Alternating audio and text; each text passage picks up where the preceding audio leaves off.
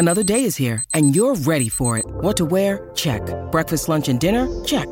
Planning for what's next and how to save for it? That's where Bank of America can help. For your financial to-dos, Bank of America has experts ready to help get you closer to your goals. Get started at one of our local financial centers or 24/7 in our mobile banking app. Find a location near you at bankofamerica.com/talktous. What would you like the power to do? Mobile banking requires downloading the app and is only available for select devices. Message and data rates may apply. Bank of America N.A., member FDIC. I'm Alex Rodriguez. And I'm Jason Kelly. From Bloomberg, this is The Deal. Each week, you'll hear us in conversation with business icons. This show will explore deal-making across sports, media, and entertainment. That is a harsh lesson in business. Sports is not as simple as bringing a bunch of big names together. I didn't want to do another stomp you out speech. It opened up so many more doors. The show is called The Deal. Listen to The Deal. Listen to The Deal on Spotify. When you need mealtime inspiration, it's worth shopping Kroger, where you'll find over 30,000 mouth-watering choices that excite your inner foodie. And no matter what tasty choice you make, you'll enjoy our everyday low prices, plus extra ways to save, like digital coupons worth over $600 each week. You can also save up to $1 off per gallon at the pump with fuel points. More savings and more inspiring flavors make shopping Kroger worth it every time. Kroger, fresh for everyone. Fuel restrictions apply. This episode is brought to you by Shopify. Whether you're selling a little or a lot, Shopify helps you do your thing, however you cha-ching. From the launch your online shop stage, all the way to the we just hit 1 million orders stage. No matter what stage you're in, Shopify's there to help you grow. Sign up for a $1 per month trial period at shopify.com/special offer, all lowercase. That's shopify.com/special offer.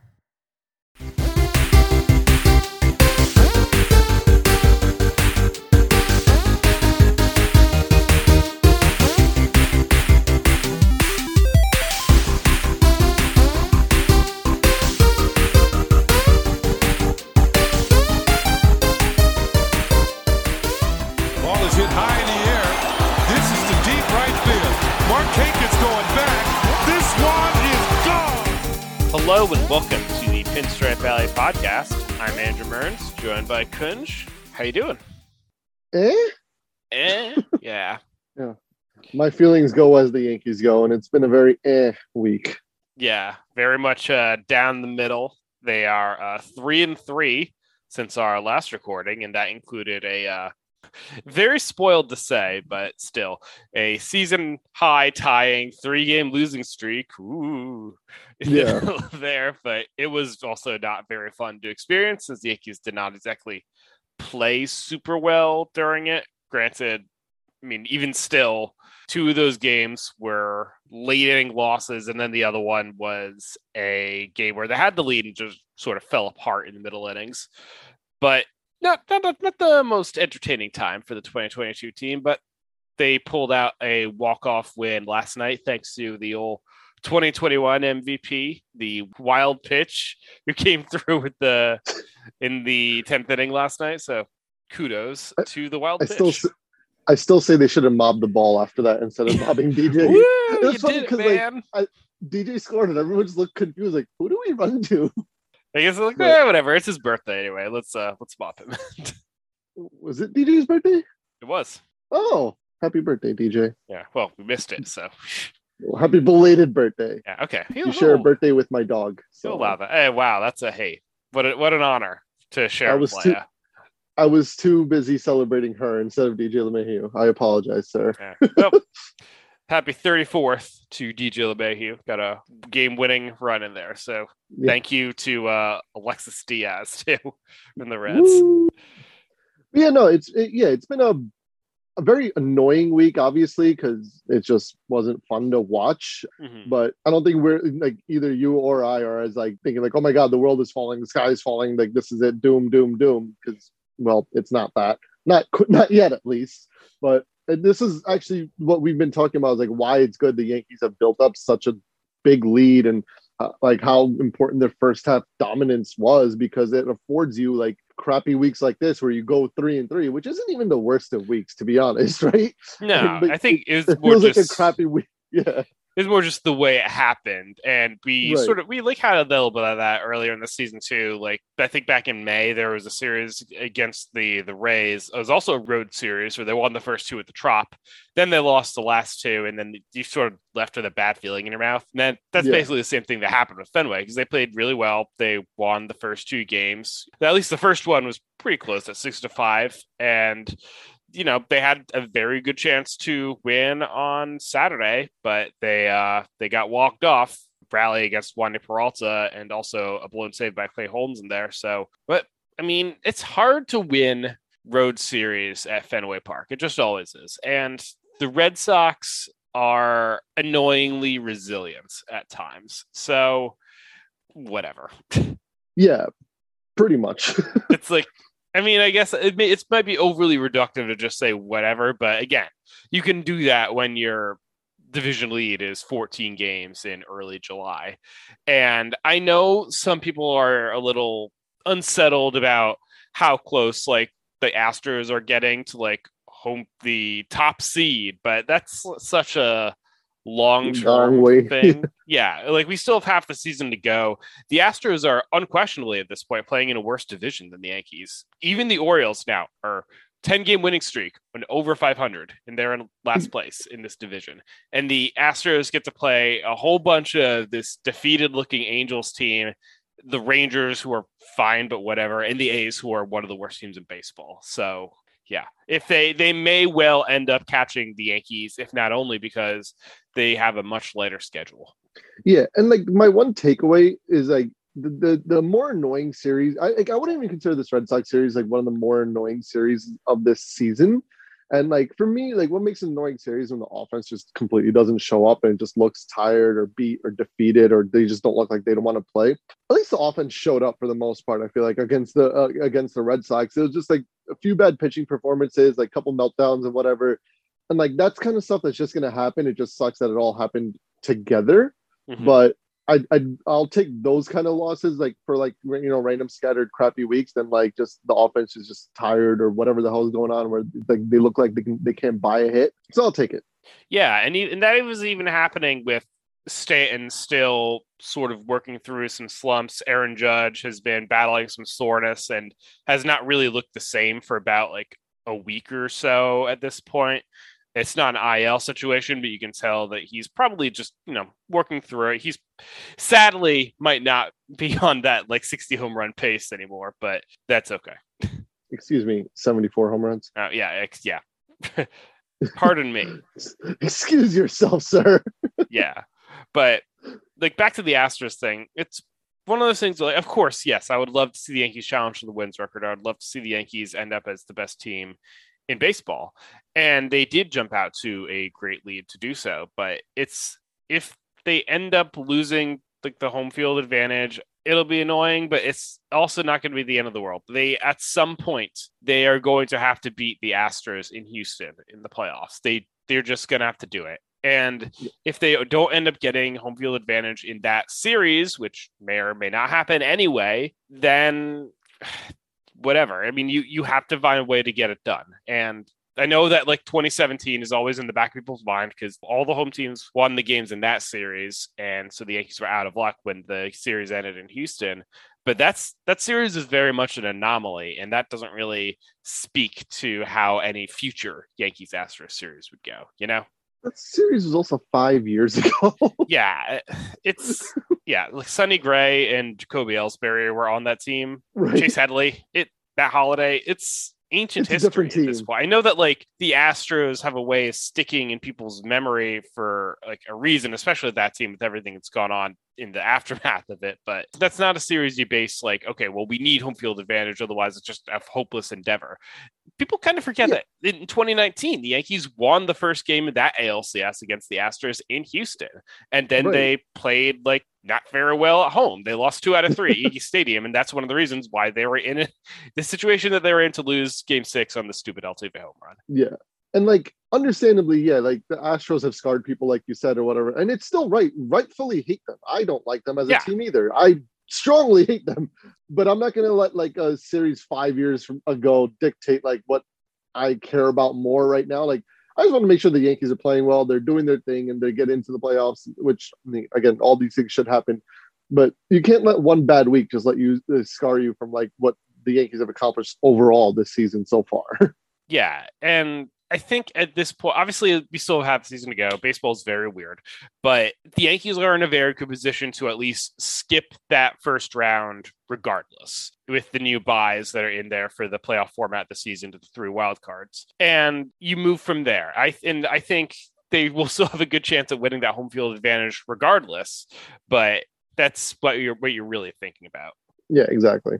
And also, one more, if we're reaching into random baseball history fun facts, 2019 World Series, Nats Astros, the road team won literally every game.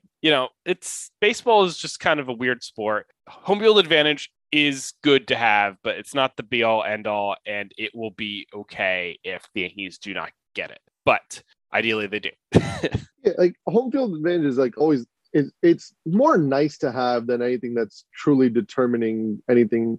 It's like, I mean, up until a couple of years ago, home field advantage was decided by the stupid all-star game. Like, yes, it's 100% a factor. It's 100% something that matters. I'm not trying to undermine it, but it doesn't matter that much. Be the better team, play better. You're going to win the series. Exactly. So, little mini rant over, but probably talk about some things in specifics for these past few days. Clay Holmes, probably in his first bad stretch of the season, which is very odd to see, but it's hard to maintain a 0.47 ERA or whatever over a full season. And it happens. He gave up a game tying hit to the Red Sox, looked actually bad against the Reds. Honestly, in both games, he managed to squeak out of the jam last night to get the game into extra innings, or to give the Yankees a chance to win in the bottom of the ninth and then late of the 10th. But I think when you have a pitcher this dominance, again, it's honestly sort of like a microcosm of the whole Yankee season thing. You can afford to have like a little hiccup week in some time in there. Like this would happen to Mariano Rivera all the time. Remember the what's wrong with Mo week? Staple of seasons. Annual what's wrong with Mo week. Is he finally done? Yeah. No, he was not. Yeah, and then he was dominant until the very last. So, you know. And that's not to say that Clay Holmes is for sure Mariano Rivera, but it gives you the confidence that he's going to be able to work through what's going on right now. The team still has a lot of confidence in him. Obviously, they sent him right back out the very next day after not recording a single out against the Reds, and he got through the inning. It was a little up and down, but he got through it. So that's all you can ask. He'll get tonight off at least to breathe, and then we'll see him possibly in this Red Sox series before the All-Star break. Yeah, and the one thing to remember is like, yeah, obviously he's been like otherworldly this season, but it's not just this season where he's been good. Like the Yankees have turned him around ever since he came over from the Pirates. So it's not like it's like a small sample size where like, oh, he's just like on a hot streak to start the season or anything like that. No, like they literally turned something around in Clay Holmes and unlocked a whole new chapter in his career, for lack of a better term. So, yeah, you have confidence he's going to bounce back. He'll be fine. Michael King went through this earlier in the year. And, like, you know, since then, he's come back with the vengeance. So, you know, maybe a little bit of fatigue. I mean, he does, I think, leads the American League in games pitched. He does, 40. But I don't, I remember he led the AL. So, like, maybe a little bit of fatigue, maybe whatever the hell's going on. Who knows? But it was the right thing to do just to put him right back. Although, again, like you said, it was a little bit of a nail-biting situation on Wednesday as well. But, hey, congrats on getting out of it. Yeah, and like not all these things are going to be worked through at the snap of a finger. So no, you know, he'll figure it out. Sometimes closers just have weird stuff going on. This is a good week, a reminder that I was watching the free YouTube game yesterday afternoon. That was Brewers and Twins, and Josh Hader did not record a single out in the ninth inning and give up a 3-run home run to end the game to the Twins. So yeah, it's just things happen. Yeah, closers, they are finicky, even the best of them. What I have preferred for Clay Holmes is like ERA plus to go from like 1,000 to 700 to, you know, pedestrian 2, whatever it is right now. 282. What are we doing here? Loser. Yeah. Like, would I have preferred for that to all happen within a span of like a week or two and to come all at once? No, but it happens. Yeah, pretty much. So even after that, like this bad week and blow up for him, his ERA is still at a 1.34, which is phenomenal. Yeah. we'll figure it out. And especially if they are still maintaining a lead like this in September, then they can very much like space things out if they still need to. And he hasn't suffered any injuries or whatever that would be hindering his innings limits. So they work through it. But I guess speaking of injury, we should talk about Luis Severino. He had to leave the start yesterday against the Reds with some right shoulder tightness. He gave up 3 consecutive home runs in the second innings. That was not great to see. And his velocity was also down a little bit. But after a mound visit with the trainer, he seemed to put it together. Finished the inning, but then he pulled himself after not really being able to warm up and get comfortable in the third. So the Yankees are still waiting on MRI results as we are speaking, but we are crossing our fingers right now and hoping that there's nothing too wrong with Severino, because that would be a bummer to lose him. Yeah, no, absolutely. Especially with the season he's had so far. It hasn't been. There's been a couple hiccups here and there, but for the most part, he's looked amazing, and just what he's been able to accomplish so far is still nothing short of amazing, just with the amount of time he's missed. So you don't want him to miss any more significant time. But yeah, it was a little tough to see. He was preparing to be my man for the week because I thought he was just having a bad start, and I was like, hey, that's my dog's birthday, rude. But then I guess I'll forgive him if he just wasn't right and he was hurt. So you're forgiven for now, but just get better, sir. Yeah. Whatever, man. Yeah, but 2019 he had right shoulder tightness, and that had pretty much kept him out for most of the season until coming back in late September. So that lurks in the back of your mind always. And he's on 86 innings at this point, which is obviously way more than he's thrown in any season in 4 years. So he is still trying to get back to normal. They are probably, I think even if the MRI is clean, they'll probably just shut him down for at least these last few games, because he wouldn't be scheduled to pitch anyway for the way the rotation is lined up through the end of the All-Star break. And then probably at the beginning, when they resume next week, they would probably be putting him toward the end of that shuffle anyway, if they can. So then they give him a full, what would basically be 2 starts off. So I think that is probably something that will happen regardless, and they will definitely treat him very carefully because, again, the advantages that they've built up have allowed them to play things a little safe. So it could be very much akin to earlier in the season and also last year when Giancarlo Stanton had a little minor injury and they're we'll put him on the 10-day IL just to be safe. They may end up doing the same thing with Severino. Yeah, and especially again, assuming and hoping it's nothing too serious and stuff like that.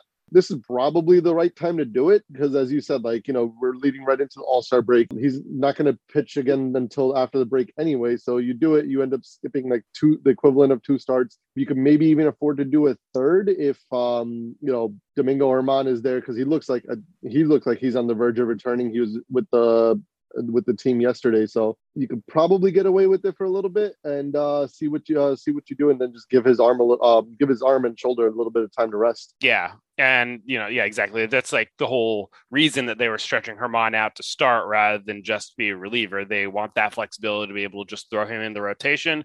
Do either of us love Domingo Germán? Not really, no. But this is why he's around. So you might as well use him. You can use JP Sears as well. He provided some relief of Severino yesterday and was solid again. Gave up a couple runs this time, but that's okay.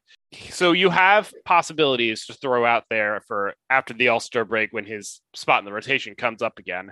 And obviously, even if we were recording this later in the day, we would know a little bit more about what's going on with Severino, whether he's going to be out for a couple months or just a couple weeks. But either way, you can look at in the immediate future and know that they will probably not see much of Sevy for the rest of July, and that's okay. Yeah, they're going to have to control his innings at some point.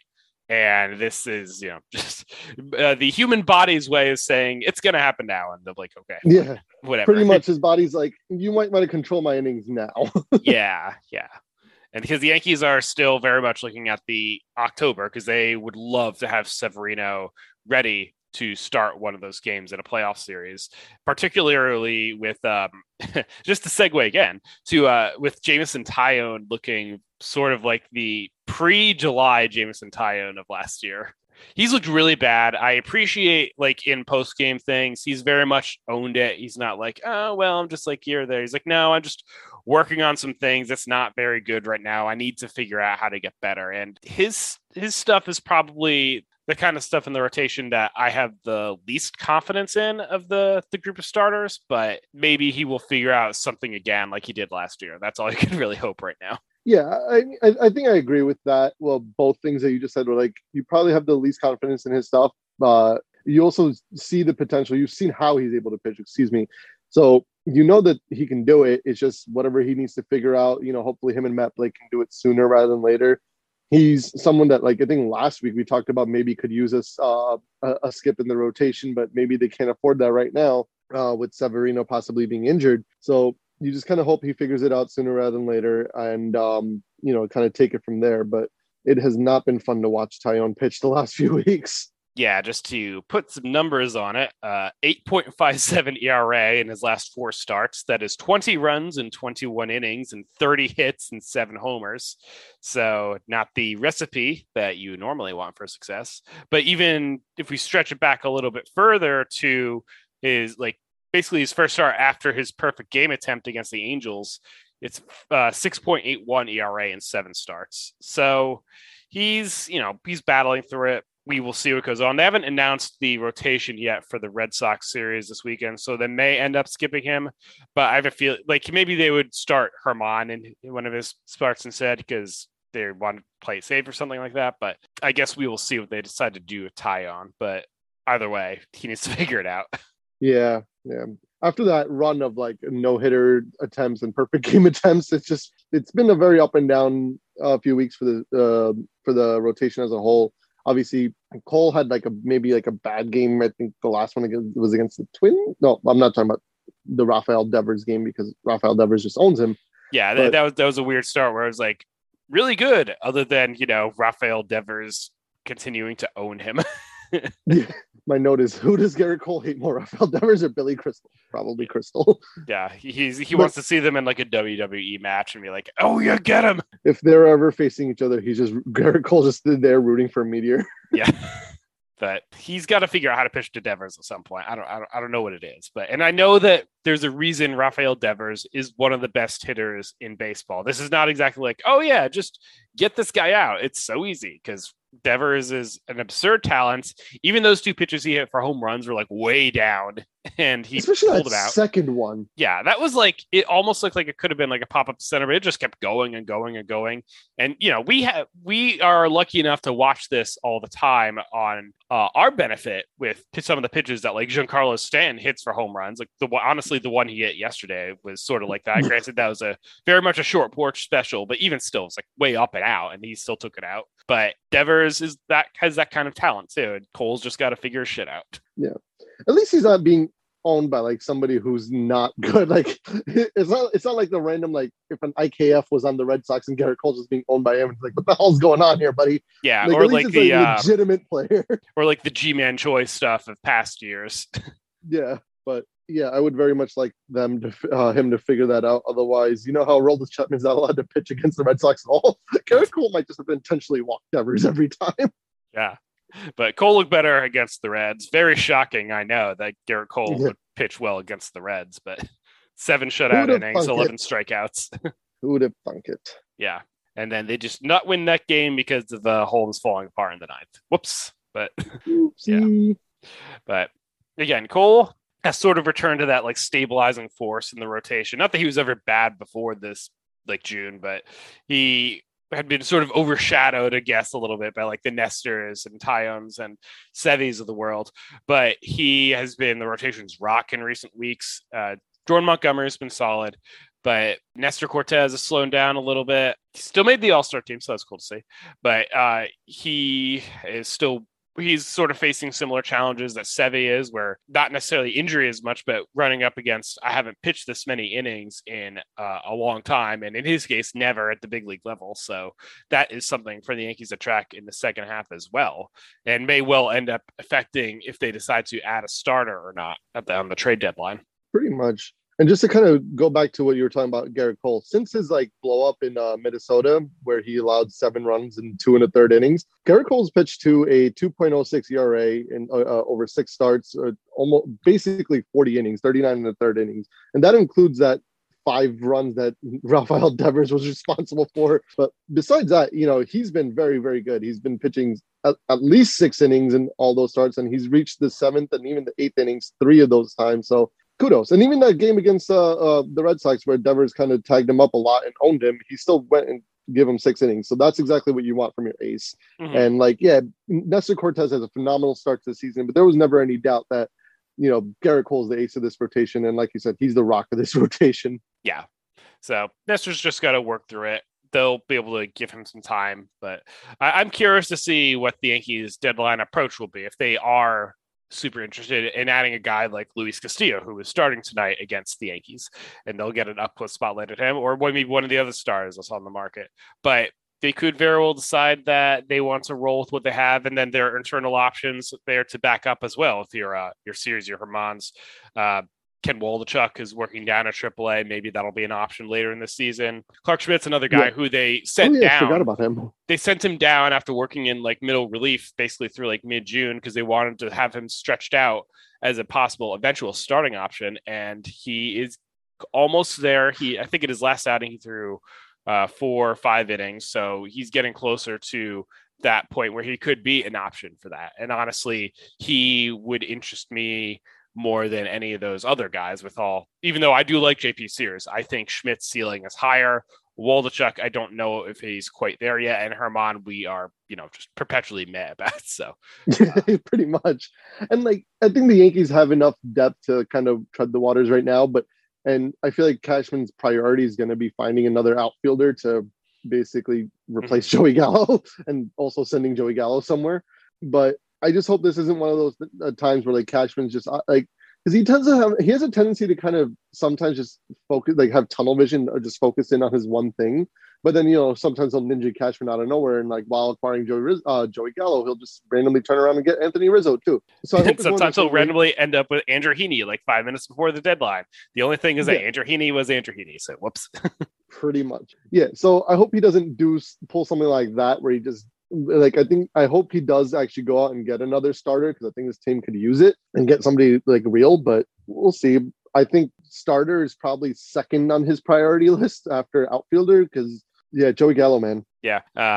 Joey Gallo, still Joe Gallo. And also they have another concern popping up because Aaron Hicks fouled the ball off his shin. That was not very pretty looking. He had clean MRIs afterwards, so it's probably just a really bad contusion. But I mean, you never know how it might affect him over the next week. And he had just been starting to come on really strong since the beginning of June, as we've talked about in recent episodes.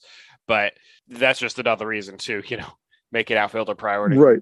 Exactly. Especially because right now, Aaron Hicks is basically center fielder 1B to Judge's 1A, because Judge has pretty much become the center fielder for the team. But without Aaron Hicks there, you're basically slotting Joey Gallo in at center behind Judge, and then having Marwin Gonzalez or Matt Carpenter play a lot more outfield than you probably want them to. Yeah. So they are, I'm sure, very much still thinking about outfielders, but maybe not really thinking about an Andrew Benintendi or Michael A. Taylor as much. Or just avoid the Royals at all costs. Yeah, because apparently they are rolling into Toronto for a series with 10 of their players not there. Man, that is impressive. Almost an impressive amount of people to just be nah, we're good. Yeah. Shout out to Whit Merrifield for being well, we kind of suck, so I don't really want to bother. Okay. I did love that. He's just maybe if I go to a team that is better and has to go to play in Toronto, then I'll get the shot. And it's also funny because I assumed that quote was from Andrew Benintendi, because he's been the talk of trade talks for a couple of weeks now, because he's having a very good year, and the Royals are not. But then I just didn't even see it. And then when I was talking to you about it, you're wasn't that Whit Merrifield? It's who the hell wants his old washed ass anyway? Yeah. Whit Merrifield is not exactly the guy he was a couple of years ago. Breaking news. I think Whit Merrifield's quote was the MLB equivalent to Kevin Durant's trade request. Please get me out of here. Yeah. I don't want to be in Brooklyn. But yeah, I know the Yankees have been linked to Michael Taylor in recent weeks, just because of what he can do, and I was mad on that anyway, because it's not really he's really that great of a player. But just avoid the Royals at all costs, please and thank you. Yeah. And honestly, we should segue to talk about the Blue Jays a little bit too, because they made a pretty surprising move that, even though we're a Yankees podcast, should remark upon, they fired their manager, Charlie Montoyo, who, he wasn't like the worst guy in the world, but apparently they were just not very satisfied with the messaging in the locker room. The players were, even though like some of them were like upset to see him go, it seemed like whispers behind the scenes that a lot of the players were looking for a little bit more energy in a manager, and the Blue Jays had not been playing well recently. And honestly, even like going back to like when Montoya started, his full record as Blue Jays manager was like exactly 500. Obviously, it was like 236 and 236 or something. Yeah, and obviously they like just barely missed the playoffs last year. They did make the playoffs in the expanded field of 2020, but that was just sort of like a bonus. Hey, we're in. And then they got their ass kicked by the Rays, and then they were gone. And, but last year, I think they were hoping, even with that, like missing the playoffs by one game, that's like, oh, that sucks. But even still, they were probably a good enough team that they shouldn't have been that close to it.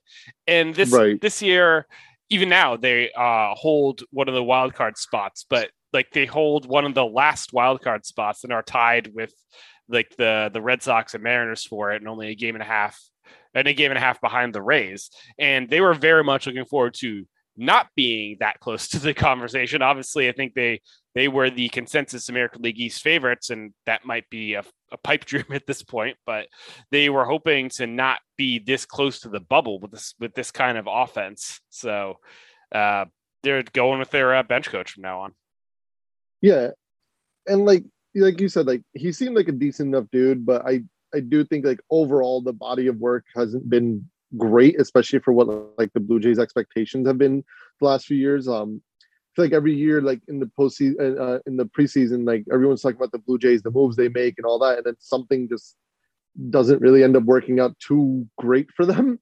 So maybe they just needed a new voice. And I think I saw something where like he had lost the locker room like before like their Mariners series or whoever they were playing. So that doesn't help. No. And if that's truly the case, then yeah, get another voice in there and then just kind of ride out the season and get an early head start on looking at new candidates. Yeah. Well, and he'll get a nice little introduction because they got 4 games against the very unvaxxed Royals.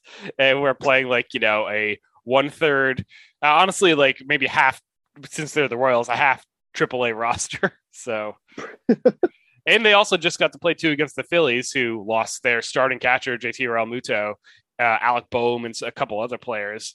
They could not play in Toronto. So, cool. Great advantage.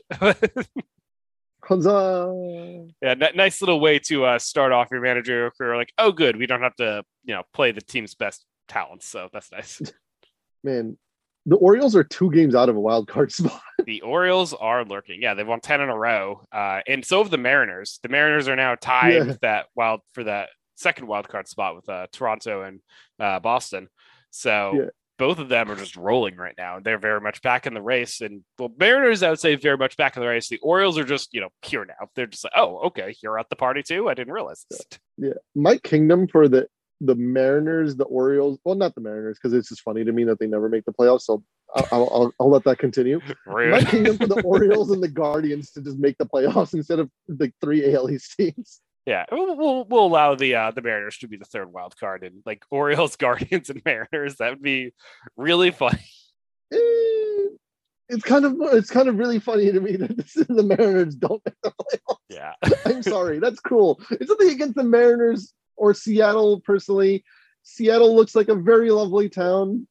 One of my favorite TV shows is set in Seattle, so that's my connection to it. It's just honestly very funny to me, and I'm a terrible human being. I know, but don't make the playoffs, Mariners. Do it for Kunj, or rather, don't do it for Kunj. Exactly. Yeah, but the Orioles, they are 45 and 44 as we speak, and even like it's not like totally fluky either, because they've given up 377 runs, they've scored 371 runs, so they're basically like a 500 team by Pythagorean record too, and also 3rd order. So they are really good. Well, I don't know if I should say really good, but they are way more respectable than anyone thought they would ever be. Yeah, I was gonna say they're a legitimate Major League Baseball team. Mm-hmm. I don't know that they're quite quote unquote good yet, but they're definitely like not a laughing stock right now, which is, kudos to them because they had been for quite a few years. Yeah, in recent memory. Yeah, and they've honestly been playing like a lot better since Adley Rutschman was called up too. It's like, oh my god, imagine calling up your best prospects, and it's not like he's been setting the world on fire, but he's been very, very solid as a rookie, and I think that's probably sort of energized that team too. Yeah, and like an Orioles team like this, like if the Yankees played against them and had like the record that they did like last year against them, it wouldn't be as frustrating because it's like, okay, this is at least a decent, respectable team.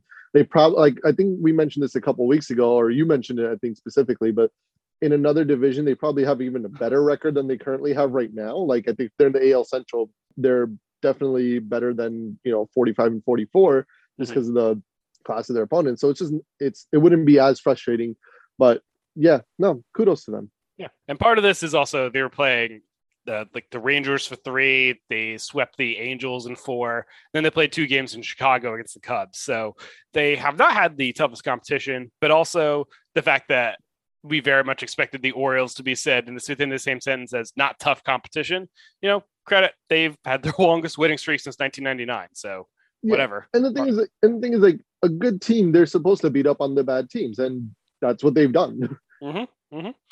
So, and again, it's not hard to sweep a team that has I get that the Angels are like very, very, very much underwhelming and disappointing like every year, but it's still not hard to sweep a team that has Mike Trout and Shohei Ohtani.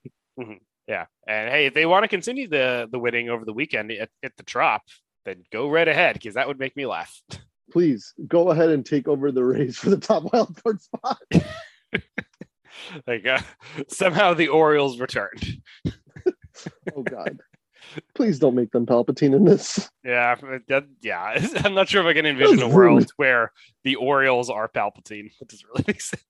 Oh man, my mind is going into some weird place where I'm trying to combine Palpatine with Baltimore, and it's just I don't. Nope, we're done. We're moving on from the Orioles talk. Yes, over. Let the old bay run through you. Oh God. Anyway. I'm over this. All right. On that note, I think we should take a ad break to cleanse the palate. So we'll be right back. I'm Alex Rodriguez. And I'm Jason Kelly. From Bloomberg, this is The Deal. Each week, you'll hear us in conversation with business icons. This show will explore deal-making across sports, media, and entertainment. That is a harsh lesson in business. Sports is not as simple as bringing a bunch of big names together. I didn't want to do another stomp you out speech. It opened up so many more doors. The show is called The Deal. Listen to The Deal. Listen to The Deal on Spotify. All right, and we're back. So before we get into the end of our show, we'll talk about just for a little bit, All-Stars. Judge and Giancarlo Stanton were obviously voted into the starting lineup. That was cool to see that Stanton didn't even have to go through the other selection process. He just made it in through fan votes for the last outfield spot, starting with Mike Trout and Judge. So hooray, G. And the 4 All-Stars who were named on the rest of the roster, Garrett Cole, Clay Holmes, Nestor Cortez, and Jose Trevino, our old pal behind the plate. He made it. We did it. We got him there. Yes. Yeah, that was my mission for the past few weeks, is to get Jose Trevino into the All-Star game.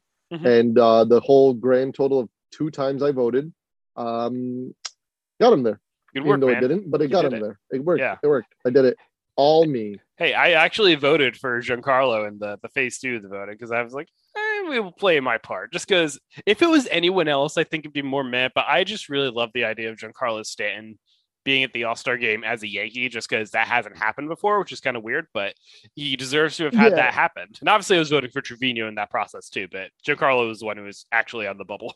Yeah. Well, so when I say my grand total of 2 votes, I voted once in phase 1, once in phase 2. I don't have time to sit there and do multiple votes a day or just vote every single day. I mean, I do have the time. I have literally nothing better to do. Yeah, with phase 2 is like you were maxed out of voting once per day. And I never voted more than once per day anyway, but like it was just like, okay, good, let's keep this I literally valid. vote once per phase because I'm like, I don't have the time to remember it. Yeah. But yeah, no, especially because like I genuinely felt like Giancarlo had his best chance this season than he ever had. It's because since he came over, but like the last couple of years, he's been in the DH spot, and obviously he's had a lot of competition there with the DH. But him actually being in the outfield this season was, I think, a big benefit or help to him because he didn't have to compete with Shohei Ohtani or Yordan Alvarez. So he actually. And then it's not just like he needed to be the only person voted in there. He was able to be one of the top 3, which gave him a better chance. And he absolutely deserves it. He's at 23 home runs right now. He's well on his way to 75 or above. And it's just something I've been wanting to see. The one thing I am going to rant about for a good 12 seconds is I was on the MLB Shop website, and it's pissing me off that I can buy a Judge All-Star jersey and a Cole All-Star jersey and nobody else. That is weird. Judge and Cole, the only 2 available. They better at least get on Giancarlo.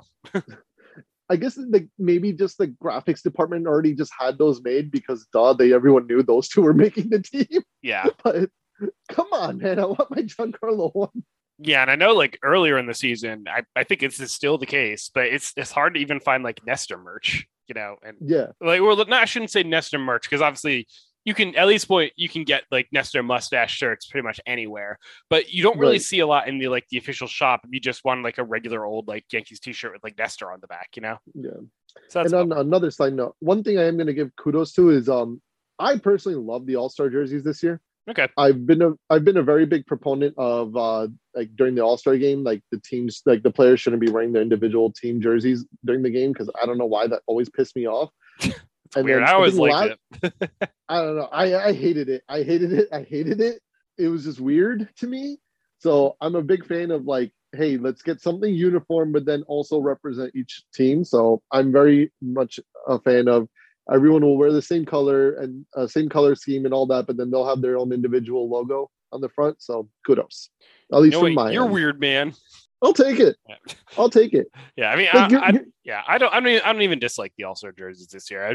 They're fine. I've never really been super attached to judgments one way or the other. I thought the ones last year were pretty ugly, but whatever. Yeah, the ones last year were just poorly made, but I supported what they were trying to do and getting everyone to wear the same thing. That's why I think I hated them less than everybody, just because I approved of the concept. But no, they weren't great. Yeah, they look like weird corporate soccer mishmash polos. Yeah, or bowling jerseys of some guy. Yeah, throw that in there. Corporate soccer polo bowling mishmashes. Rob Manfred's oh yeah, that's actually what we're going for. So I don't hate baseball. This is what I wanted. Yeah. Yeah, but we appreciate to see all these first time All-Stars there. I know it was super cool to see the videos of especially Trevino, Cortez and Holmes when I was about to say Girardi, when Boone told them that they were all-stars, and obviously they range very much, and Holmes was just oh, that's cool. Yeah. I was gonna say Trevino's was very sweet because he was just it was just oh yeah, you made it. And then Holmes was definitely the funniest because he literally he was oh, you're going to LA. Holmes was just sweet. Yeah, I think with him, I guess it was just okay, I kind of expected this, and they had talked about it, so it was more of an affirmation. But I think it's just also their personalities too. And Trevino is very much well, maybe he'll make it, and it's been such a crazy journey for him too, in particular. And the cool thing about Nestor is they kind of had a little bit of a reveal in that video where Aaron Boone, I guess, told him in spring training that you can make the All-Star team or you're going to make the All-Star team. I forget exactly what he said. He said you're going to make the All-Star team. Yeah. Yeah. Which is just awesome. And then to have that actually come true, pretty good. Good stuff. Yeah. I'm upset we didn't get the Garrett Cole video. Yeah. The Garrett Cole, which is very much probably just a text message. You are on the team. Okay. Yeah, it might have been worse than Holmes' reaction, which would have made it funnier to me. Yeah, he probably just left it on red. Honestly, he's okay, all right. Aaron Boone's just sitting in his office waiting for Garrett Cole to walk in to let him know he's an all-star. Meanwhile, Cole's already on his way to LA. Oh, what else did you think? Yeah. Well, it's also a weird thing too because it's one of those things where Cole is not going to pitch in the game because he's scheduled to start on Sunday. So, I think he would probably still go to the game anyway, but it's funny. He'll be yep, all right, cool. Then I'll just hang out. Yeah, I'm just here. I'm just here for the ride. Just don't invite Billy Crystal. have Billy Crystal be his catcher in the All-Star game. Yeah, he would like beat him or something. Billy Crystal was on the K-Rod broadcast the other day, and you definitely know that somewhere Garrett Cole was like, I feel a disturbance. Yes. Yeah, and it was funny because I kind of forgot like when Cole was scheduled to start. So like I had seen like the guest for the K-Rod cast earlier in the day, and I saw Billy Crystal was on there. I was like, please tell me Garrett Cole's starting today. Please tell me Garrett Cole's starting today. And then I remembered like eventually remembered, oh wait, no, he started already, so that's not happening, and it was very, very sad. Yeah. All right. Should we move on to our BREF leaderboard? Yeah. So a few notable changes up here, but like towards the top, it's kind of all, it's still obviously the Aaron Judge show. DJ LeMahieu, Gleyber Torres, and then Garrett Cole still working his way up, kind of, hovering around the bottom, slowly but surely making his way back towards the top where, Garrett Cole probably belongs. Yep. Trevino, Nestor Cortez, Josh Donaldson, Michael King also, working his way back up to prominence. We talked about his like rough stretch earlier in the season a little while ago, and, he made his way off of the leaderboard completely. But since he's come back, since he's found his form and come back to the leaderboard, he's been holding steady and still making his way up. Now, my favorite addition to this is Matt Carpenter and his 1 month worth of games. He's here, man. He made it. It's just so funny because usually, like when you look at the leaderboard, you'll see everyone in the same team hat or whatever, and all that, and it's like Yankee hat. Matt Carpenter's goofy ass Cardinals face, and then back to with the beard. With the beard, it's like, what the hell's going on here? But yeah, kudos to the man who already has 10 dingers in a month. Yeah, and again, still only has 78 plate appearances, and yet managed to put up 1.6 more in that time. Yeah, because all he does is hit his dingers. So yeah, it's it's Matt Carpenter's world, and we're all just living in it pretty much. Dude rules. And congrats on tying Joey Gallo for the amount of homers on a team. Yeah, honestly, for a second last night, he hit a ball pretty deep in his pinch hit appearance in the ninth that it looked like off the bat, it looked like, is that going to go out? But he hit it the wrong part of the park, so oh well. Yeah, it was quite close. That it was funny when they were like right after that. It was they were showing the slow mo of that. You just see people jumping down like yeah. Aww. It's like, yep, that's pretty much everybody. Yeah, that was actually the Yankees' furthest hit ball of the night, 378 feet. So, sounds about right. Yeah, and yet G hit one out. Yeah, and what's funny is that Isaiah Kiner-Falefa, 363 feet on his double, which is honestly, I think that might have been the furthest one he's hit this year since he hasn't homered yet. Oh God! But I think he had a hit against the Red Sox as well, where or was it the Red Sox or I forget who, but like if this was at Yankee Stadium, it actually would have been his first home run. Yeah, it was to right field at Fenway, and it's like, oh, wrong park, man. Sorry. Yeah, almost. Mm-hmm. You'll get there one day, maybe, perhaps, probably not. Yeah, we'll see. Also, I think he will run into one at some point. I believe in him. I agree. I think there's one in him. I don't know about any more than that, but there's one. Yeah, maybe he even like gets it inside the Parker. Get some outfielder to screw up and then just run around the bases. If Higashioka has 5 home runs, IKF can manage 1. Yeah. Well, I think Higgy does have a little bit more just like random pop that sometimes emerges than IKF does. IKF of the career 16 home runs. Yeah. Yeah. Although he did get 8 last year in Texas, and that's like, a Costco. So that is a Costco. Yeah. Oh. That is that is what Statcast says. Statcast says this place is Costco. This place is Costco. Go get some $1.50 hot dogs and sodas. Yeah. Forever. Anyway, and then rounding out the top 12 are Clay Holmes and his pedestrian ass self after this week.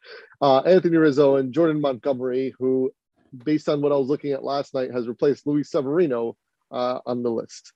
Oh, are you ready? Are you ready for some breaking news? Oh God. Is it good or bad? Did you see the breaking news? I have not. From Jeff Passan, the New York Yankees are acquiring utility man Tyler Wade in a trade to Los Angeles Angels. He's back, baby. Yeah. We did it. I don't know who did it, but What? Somebody did it, and they deserve to be sued. Yeah. Wasn't Tyler Wade like hardcore recruiting Aaron Judge at one point to the Angels? He was. Yeah, it's like, actually, never mind. Okay, Joel Sherman says that he's going to AAA, so I guess that makes a little bit more sense. Yeah, I was gonna say, who the hell would they get rid of for Tyler Wade? That was going to be my question, but if he's going to AAA, then that's fine. Sure, congrats. Yeah. Welcome home, I guess. We did it anyway. Yeah. Yeah, Jordan Montgomery rounds out the top 12. So at least there's still 3 of the starters in there. I missed when all 5 members of the rotation were in the top 12, but yeah, I guess that was not sure if we'll get that again. Yeah, that was a fun run. Yeah. Well, hey, if Garrett Cole wants to build up on his lead and get him closer to back to the top, then do it, my man. Do it. And yeah. So yeah, I mean, well, I guess just preview what's upcoming. So they got the series finale against the Reds later tonight. Then they're at home for Boston against Boston for a 3-game set, and then that leads them into the All-Star break, which Hooray. Is after which or during which is probably the next time you'll hear from us. Yeah, we will speak after the home run derby and the All-Star game. There's been some whispers that Stan might do the home run derby. He hasn't committed either way yet, but we will find out either way. I think there's one spot left.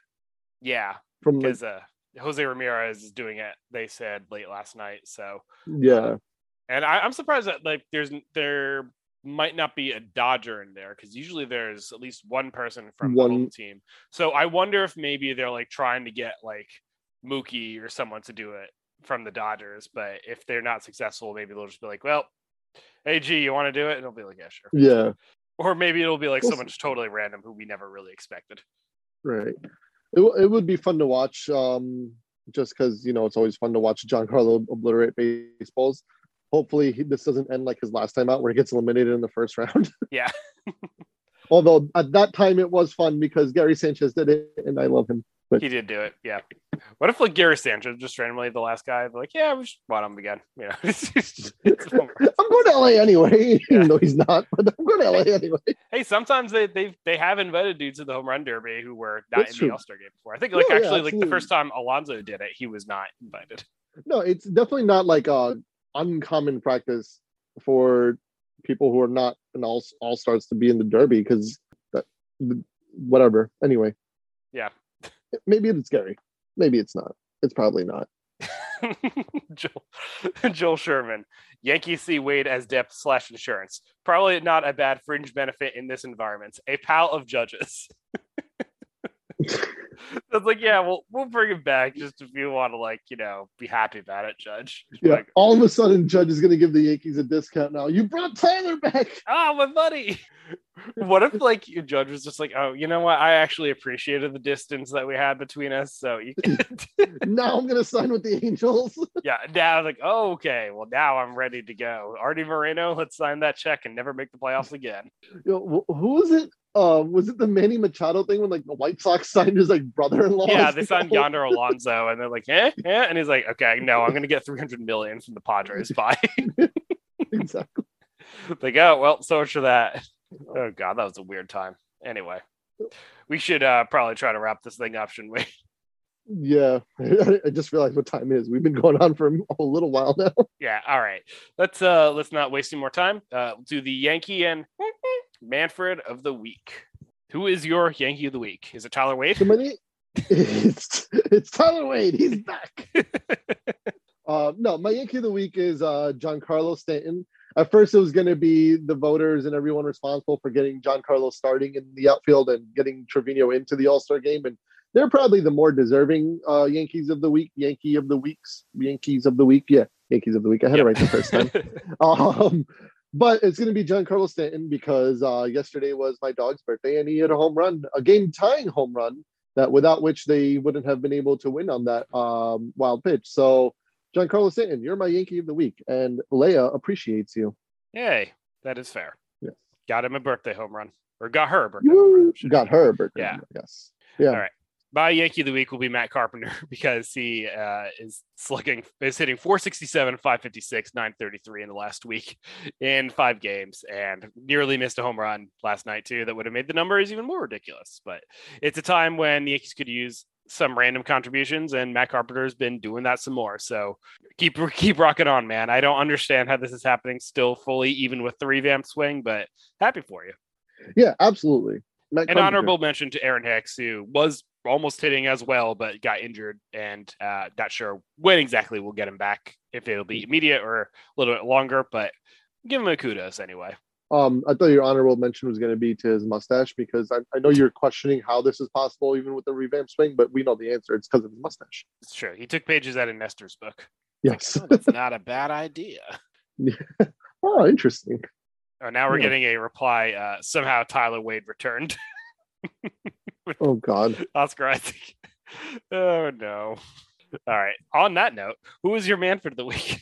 So my man for the week is probably going to be a little unfair, but it's got to happen. It's the manager, Mr. Aaron Boone.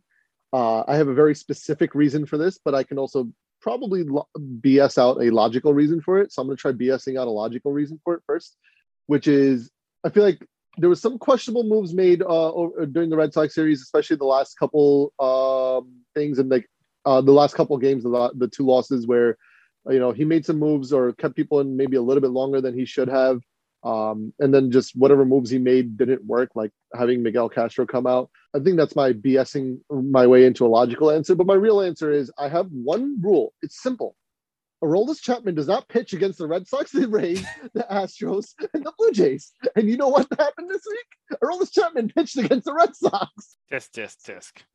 I don't ask for many things. I didn't even say, yeah, don't ever let him pitch again. I'm not that unreasonable. Just don't pitch him against those four teams. I don't want to see his face. That's all. And yeah, so don't do it. Don't do it. And like, of course, Aroldis Chapman had to not walk, but basically load the bases with nobody out before he finally got one out. He gave up the lead and took the loss in that game, and then before like finally settling down. And it was like he definitely wasn't the worst pitching performance of that day, but he set it off. And yeah, no, and it's all his fault, right? So it's all his fault. Bad Aaron Boone, as one would say, and by one I mean me. Got him. All right, my man for the week. I'm just not gonna overthink this. I thought about doing someone else, but Jameson Taillon, man, you can't pitch this badly. Calm down, man. Whew. Yeah, pretty much. We talked about him already, so I don't want to harp him, like just attack him too much. But hopefully, he can figure out what's going on and go from there. Yeah, and like I'd thought about doing like maybe Judge just because he's been slumping, but at least Judge has been battling something. JMO, just no, you can't pitch this badly. Yeah. Plus, I think that's more my shtick is to yell at the best players. I don't think you've actually given Judge a man for the week. No. Meanwhile, I have. You know what, Aaron Judge, you're also my man for the week. Uh-oh. Feel better. All right. Shall we wrap this up? Let's do it. All right. Follow us on Twitter at Pinstrip Valley. Follow me on Twitter at MernsPSA. Who are you most looking forward to watching the home run derby? Giancarlo Stanton. You're just willing into existence. I'm willing it. No, I will honestly say Pete Alonso.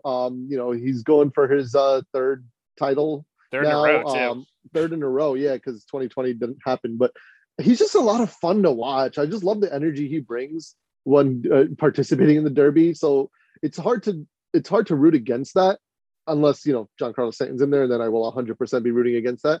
But yeah, it's definitely just fun to watch the energy he brings, and I want to see if he can go for 3 in a row because that's just always an impressive feat, no matter what. Like even winning back-to-back home run derbies is a difficult challenge. But so yeah, Pete Alonso.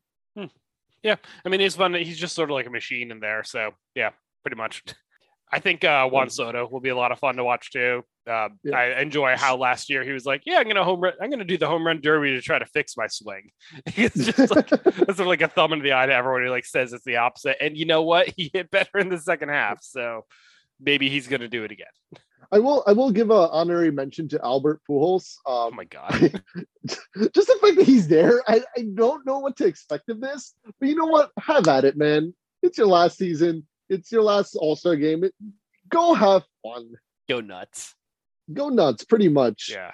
Honestly, this crop of players that they have in this derby is pretty good.